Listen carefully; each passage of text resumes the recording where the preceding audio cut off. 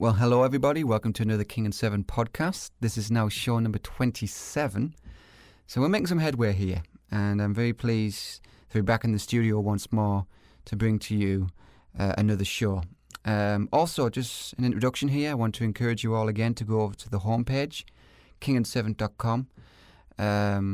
When you go to the homepage there, you'll see on the right-hand side an iTunes logo. And if you click on that, it will automatically subscribe you to the podcast. You can also find us through iTunes as well by doing a search for King and Servant. So, very much happy with the way things are going with the show. And speaking of the title, King and Servant, that's going to be somewhat of the subject matter at hand this evening. Because the phrase King and Servant was coined in my own mind when I was thinking about Christ. When I was thinking about who he is and what he's done for sinners. And yes, it has other nuances like paradoxical theology and other facets that will be covered in future shows.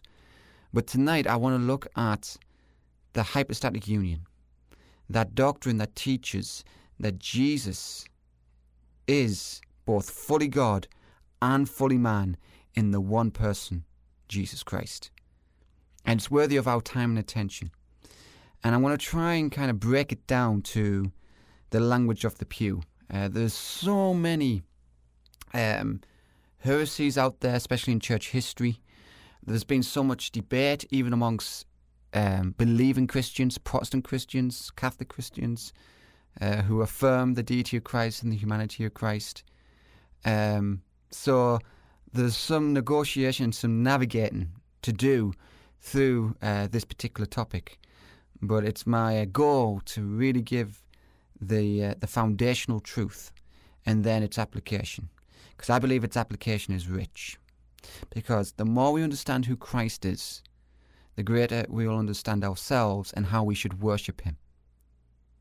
I mean, if all things are to glorify God, and when we see there in the book of Revelation that heaven, as we speak, is preoccupied with the worship of the Lamb that was slain. Revelation 5 I'm thinking of, when it says everything in heaven and under heaven and on earth bow down and worship the Lamb. Then we should really understand who the Lamb is. And there in that apocalyptic work, we have Christ proclaiming himself to be divine. He says, I am the Alpha and Omega, the beginning and the end. And yet he's also described as the Lamb that was slain, referring to his humanity. So we see when we look at this doctrine that the New Testament scriptures, and even prophesied and shadowed and typified in the Old Testament scriptures, this holistic witness to the person and nature of Jesus Christ within incarnational Orthodox theology. So that's the direction I wish to go tonight, and I hope you can keep with me, because there's going to be some scriptures to go to. It's going to really be taxing upon the mind, but God is worthy. God is worthy of our minds on this. And there's some things that we shouldn't really think about too much. I remember once having a friendly but borderline pointless discussion with a Reformed brother of mine on the order of God's eternal decrees. And you can see there's different debates out there and how he prioritized his decrees in eternity past. And it reaches the point where it's like, this is a bit pointless. This is a bit fruitless. But on a subject such as this, when we're describing who Christ is in his nature, in his personhood, in his incarnation, then that does deserve all of our attention. All of it. So, with that introduction done, let us begin by going to the scriptures, because this is exclusive to special revelation. There's nothing in the creative natural realm that would give you this information about who Christ is. Yes, natural revelation does teach that God is indeed divine and exists, and that he has revealed it to us both innately and empirically through the creative order. But when it comes to redemption, it's unique to the scriptures. And that's where we need to go, because that's where we find the doctrine of the hypostatic union. And for those who are new to that phrase, the hypostatic union, it's simply taken from the Greek word that means substance. So we're going to be looking at two natures that come together in the union of the one person, Jesus Christ. So let's begin where we started last week, actually, when we looked at the authority and perspicuity of Scripture. And let's go to the Gospel of John, beginning of chapter 1, verse 1. And it says, "In the beginning was the Word, the Logos, and the Logos was with God, and the Logos was God. He was in the beginning with God. All things were made through him, and without him was not anything made that was made." So this clearly teaches that Jesus, yet distinct in subsistence from the Father, shares in all the divine attributes with the Father, that he is fully God as well as fully man in his incarnation. And when we go down to verse 14, which is kind of like the bookend of the gospel prologue here, we see indeed there that the Word became flesh and dwelt amongst us. And we have seen his glory, the glory as the only Son from the Father, full of grace and truth. So in the beginning, yet the second person of the Holy Trinity and the triune God made a plan, an eternal purpose to redeem a special people through Christ Jesus. And that work that Christ Jesus would do would involve his incarnation, becoming a man, living a perfect life in our place, and dying in our place in order to redeem us from our sins. And this sets the stage, because it says the Logos became sarx, flesh. Now there are some uses of this word in the writings of Paul that will refer to the fallen realm of sin. It speaks of the antithesis between the flesh and the spirit, that those who walk in the spirit are called children of God, and those who walk in the flesh are called children of the devil.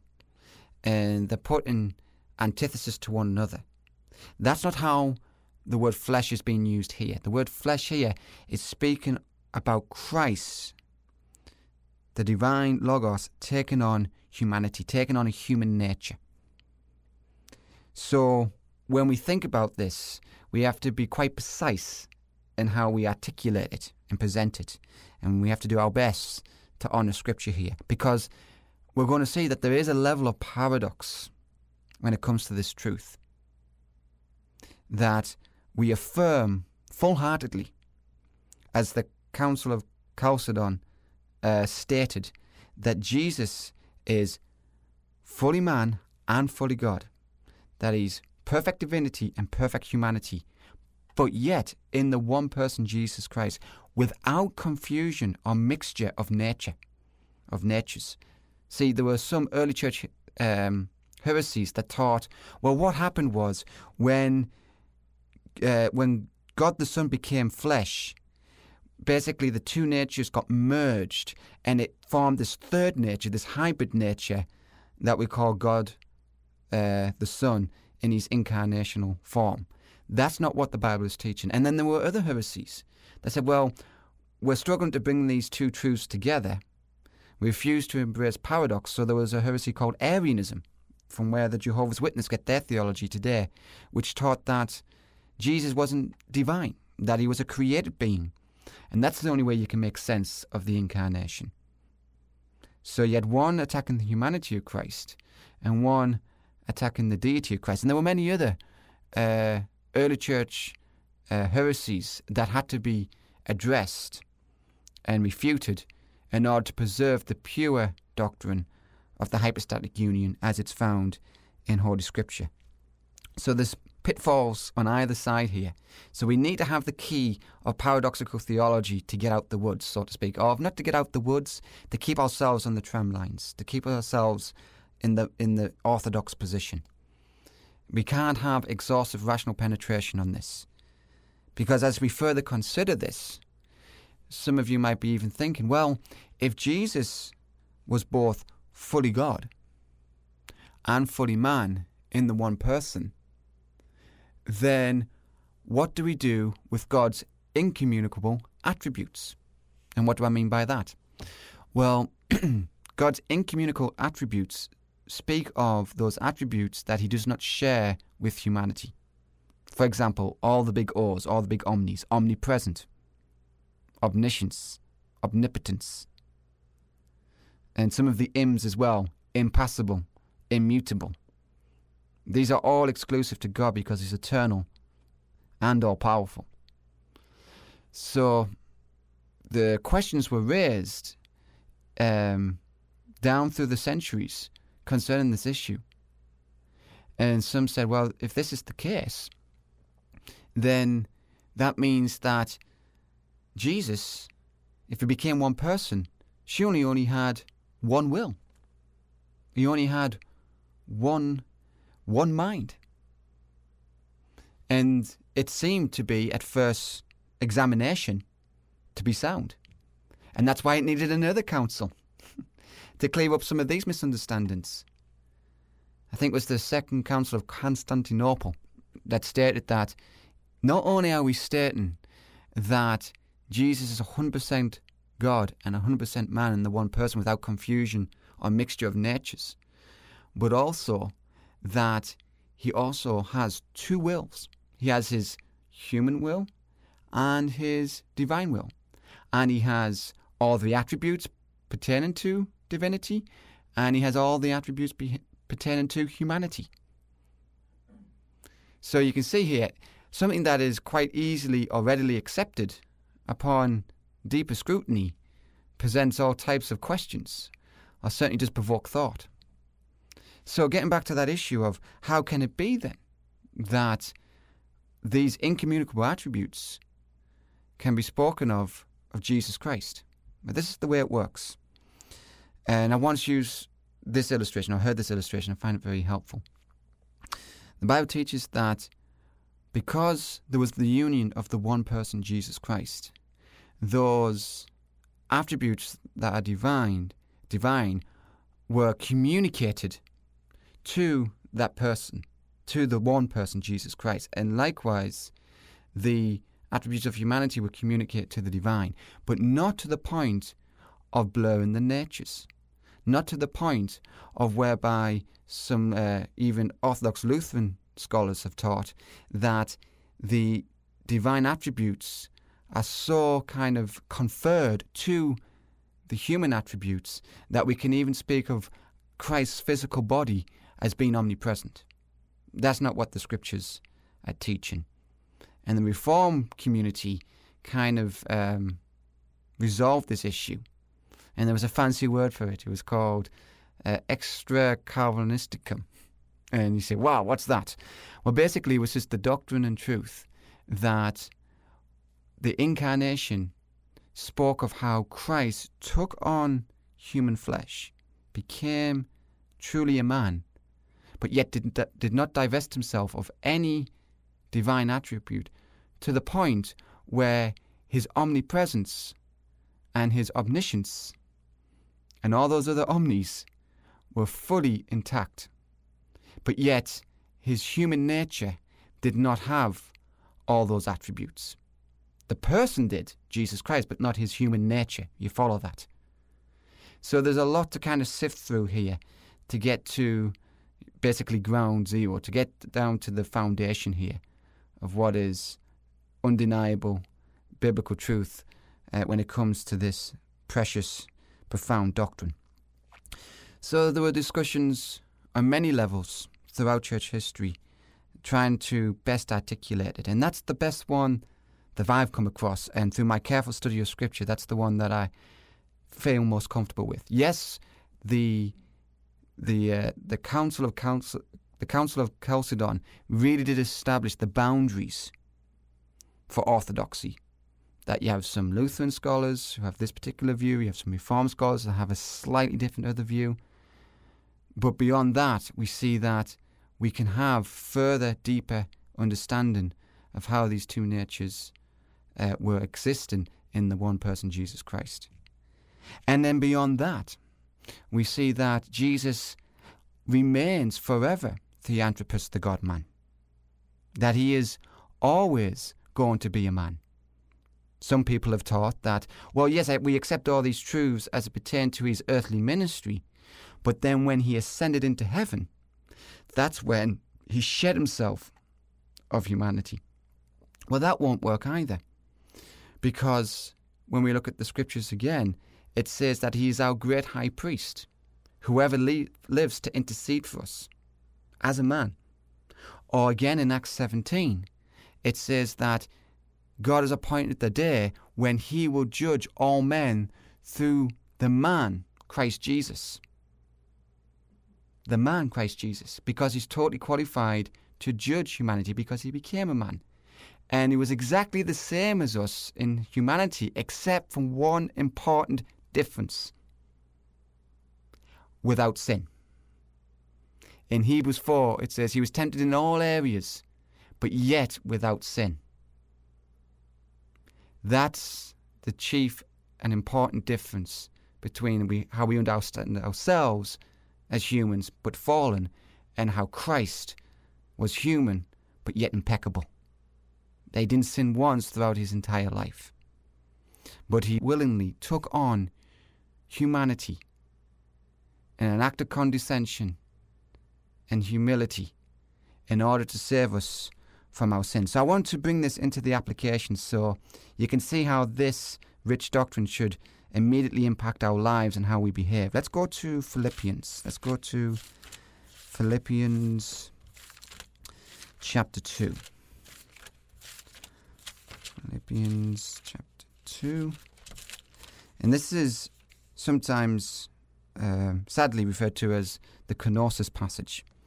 And the reason why it was referred to that in church history is some heretics had taught that this is the passage that proved that Christ, when he took on humanity, divested himself of certain divine attributes. That's not what it's teaching at all, as we'll see in a few moments. But we'll see furthermore that really it's an application to Christian humility. So let's read the passage together, beginning at verse 1. It says, of chapter 2, "So if there is any encouragement in Christ, and any comfort for love, or participation in the Spirit, or affection of sympathy, complete my joy by being of the same mind, having the same love, being in full accord of one mind. Do nothing from rivalry or conceit, but in humility count others more significant than yourselves. Let each of you look not only to his own interests, but also to the interest of others. Have this mind amongst yourselves that was also in Christ Jesus, who was in the form of God, did not count equality with God a thing to be grasped." So what it's saying there is, there he was in eternity past. Just like he said in John 17, "Father, glorify me with the glory I had with you before the world began." He didn't see it a thing to be grasped. He wasn't on his journey to deity or onto deification, but he was already truly God with the Father and with the Spirit in that one Godhead, in that one substance. So it wasn't a thing for him to envy or to grasp or to desire, because he already was. But verse 7 it says, "But made himself nothing, taking on a form of a servant, being born in the likeness of men, and being found in human form, he humbled himself by becoming obedient to the point of death, even death on a cross." So there he was, receiving all this worship from angels, having this eternal fellowship and bliss with the Father. And yet, in a wonderful act of love and humility, he took on human flesh. And not just to take on human flesh for 33 years, and then to shed himself of that skin, as if it was a long drawn out theatre production. I'm no longer acting as that character anymore. I'm done with that. Reminds me of one of my bands that I listened to, Duran Duran. I remember that they were talking about, once we finish an album and we tour, we're done with it. We're finished. We want to do something new. And that's such the way we think today. Oh, I've done that. Let's move on. I've had this, finished that. Let's do something new. And yes, God does say that we are to walk in newness of life, and that we are being transformed from glory to glory. So in that sense, there's always this newness. And we should embrace that and seek that. But in this example, this is something that God did in an act of love and condescension, whereby he would forever remain a man. Once heard it illustrated this way. Imagine there was a planet or community that was basically killing one another, which is basically us. So the analogy isn't far stretched, and just all types of barbarous activity was going on. And this community consisted of all the different breeds of dogs. The canine, I don't know all the different breeds of dogs, but the pit bulls, down to the chihuahuas. And in this illustration, it's just an illustration, but the God who created the dogs looks down on heaven from heaven and says, "Look, these dogs are just killing each other. They all got rabies. They're all just in a mess. You're going to have to go down and give them the remedy, give them the medicine to heal them. But what you're going to have to do, you're going to have to, in order to give it to them, you're going to have to become a dog. In fact, you're going to have to become the smallest dog. You're going to have to become a chihuahua, a little poodle. And then you've got to remain that way forever." Oh my goodness, who would do such a thing? Well, out of profound love, somebody might. But if we stretch it to its reality, when we think of how wretched and wicked we are as sinners, and how rebellious we are, and how ungrateful we are, and how we don't want God in our lives, and if God would present himself to us outside of the work of the Holy Spirit, we would reject him outright. We would even spit in his face. And given that context of our rebellion, God sent his Son to save us from ourselves, to save us from our sins. In fact, when we look at his passion on the cross, he quotes Psalms 22 when he says, my God, why have you forsaken me?" And it's an allusion to that whole psalm basically being fulfilled in that moment on the cross. And it's interesting when you read down that psalm, I think it's Psalm 22 verse 6, it says, "I am not a man but a worm." And the whole study in that, how it comes from the Hebrew worm tola. And some have argued that there was a type of worm that lived in the Middle East that was called by that name. And in order for its offspring, if you will, to live, that worm would have to die. And it would tie itself to a tree, and after the worm would die, it would just leave a crimson stain, and after a few days it would go to white as snow. And some of you might be thinking of the scriptures. But regardless if that's the case, certainly this is the case, that Jesus Christ, God the Son, became a man. And not only that, he became the lowest of men, and was flogged, murdered, and humiliated on the cross of Calvary, so that we can have life and forgiveness of sins and joy evermore. That's the reason why we should study this doctrine, so we can understand exactly what he's done for us, and so that we can fully appreciate our Saviour, and so that we can worship him correctly and truly as Theanthropus, the God-man. That he's not just some distant, vague saviour of history, but he is God himself in the person Jesus Christ, seated right now at the right hand of the Father, interceding for the saints. And that's why Hebrews says he is able to save to the uttermost all those who come unto him, because he ever lives to intercede for them. That there is one mediator between God and man, the man Christ Jesus, the man Christ Jesus. So if he hadn't done this, first of all, there would be no salvation. But secondly, we wouldn't understand God's love in the clarity that we understand it today. Because it says in Romans 5, when we were yet sinners, Christ died for us. That God demonstrated his love towards us in doing so. Say sin never entered the world. Say that Adam fulfilled the covenant of works as it's known. Then yes, we would have worshipped the triune God of the universe forever and ever.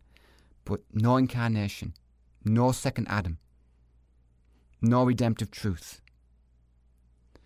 So that's why God decreed these things the way he did. This is why he had this eternal purpose.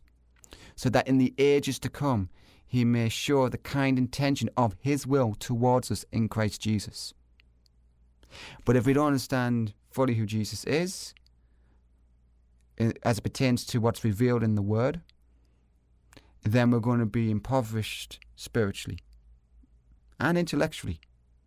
And secondly, we won't have the right context in which to live our Christian lives. Because if we can understand this truth, then how ought we behave? If God the Son humbled himself to the point of being a man and dying that humiliating death upon the cross, I think we can humble ourselves a little bit. I mean, we don't have to do all the things that he did. He's the prime example. And I know people take this idea of Jesus is just an example way too far. No, he's not just an example, but he is an example as well. Not to mitigate one iota against the gospel of justification by faith alone. But he does leave for us an example. And that's why I believe Apostle Paul said, I fill up in my flesh in Colossians what is lacking in the afflictions of Christ. That doesn't mean he's contributing to the atonement or anything like that, as some of us have erroneously taught. But it dovetails perfectly with Philippians when it says, I want to know him and the fellowship of his sufferings, being conformed unto his death, so that I may obtain unto the resurrection of life. So you see here that this doctrine should colour everything, that it should influence every area of your life. And the primary application is that of servanthood and humility, king and servant. And Christ, the great King, became a servant. He even washed the feet of the disciples.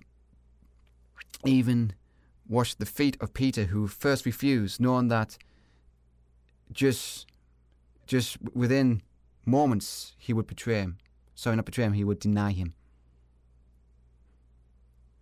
Just to think that Jesus loved him so profoundly that he even washed his feet.